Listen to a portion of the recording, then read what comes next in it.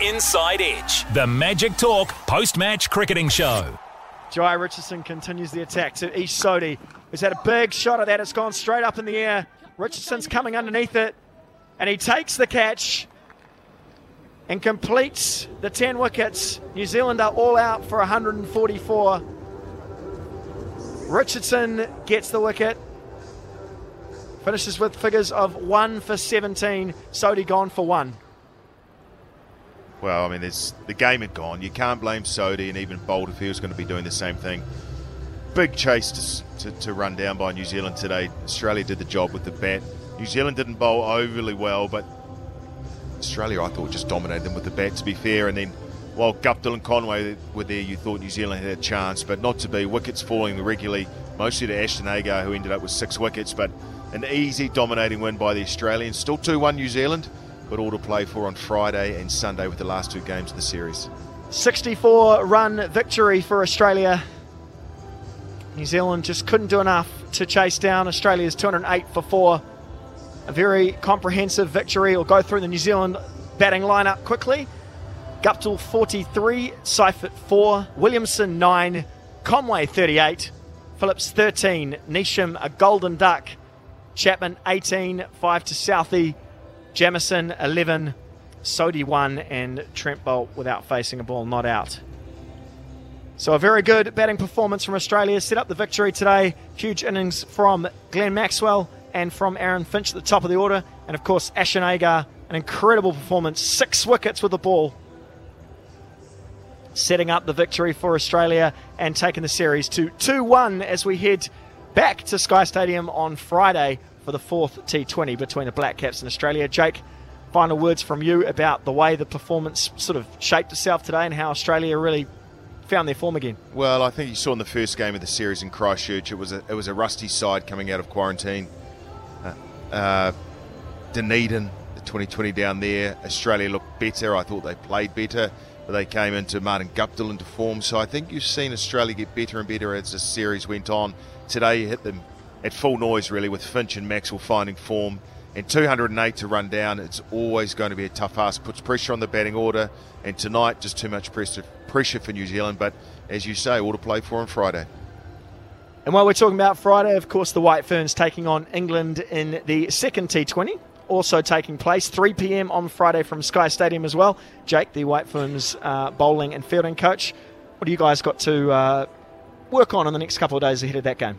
Oh, to be fair, all 3 facets, which sounds pretty obvious and cliched, but we were off today after a good win in the last ODI in Dunedin, but we need to make sure we're just getting more partnerships at the top of the order, batting a little bit more time, which again sounds weird because it's a 2020 fixture, but we need to just make sure we're giving ourselves a chance to get more runs on the board.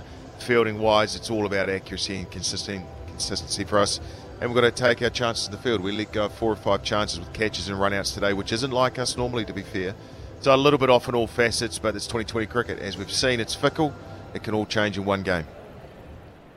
Well, that is a wrap here from Sky Stadium, a very empty Sky Stadium due to COVID. Of course, no fans allowed here today or on Friday.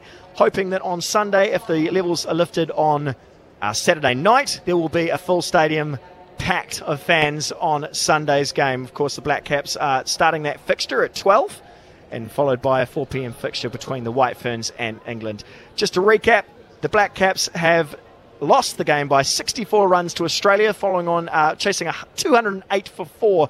Australia in their first innings, the Black Caps could only manage 144. The man of the match is Ashton Agar, of course, the first Australian to get a 6-for in a T20 cricket game.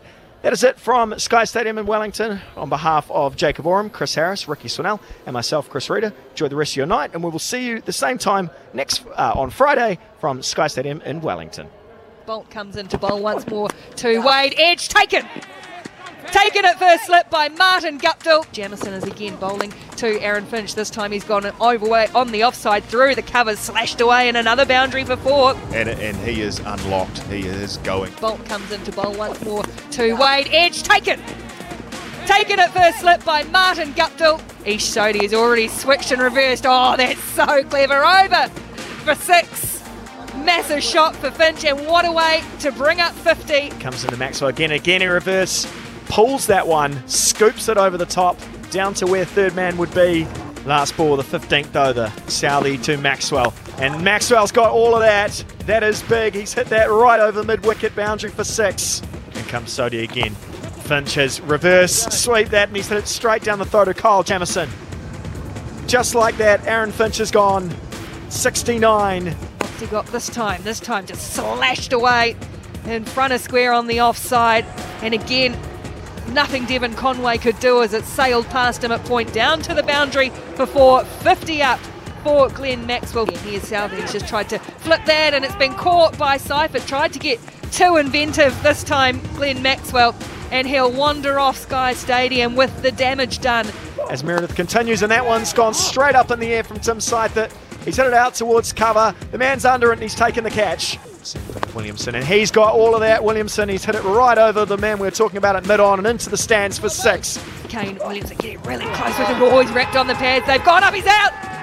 What a wicket. Guptill on strike to Zampa. Catch it. And he's hit that up in the air and he's hit that day straight down the throat of the man at long off. Conway on strike to Kane Richardson. He's driving that, but he's pushed it down towards third man. It's going to race away for the boundary for 4. Ashton Agar back into the attack. He went for 12 off his only over so far. He's got Phillips on strike, and Phillips has hoisted up. There's a player down there. He might have holed out here in the deep. He has. Agar bowling now to Conway. There's a player out deep square, and it's gone straight down his throat. 2 wickets in the over. Set this field to Neesham. What's Agar got this time? He's got him. That's exactly what he's got. Straight through and taken. Neesham goes. Southee on strike. That has gone high. There's a player in underneath it. And that is beautifully bowled. Ashton Agar continuing his attack to Chapman, and Chapman's got all of that. He has smashed that long over the deep mid-wicket boundary all the way for 6. Jai Richardson continues the attack to Ish Sodhi, who's had a big shot at that. It's gone straight up in the air. Richardson's coming underneath it, and he takes the catch and completes the 10 wickets. New Zealand are all out for 144. That was Inside Edge, the Magic Talk post-match cricketing show. Subscribe now on Rover and all good streaming services.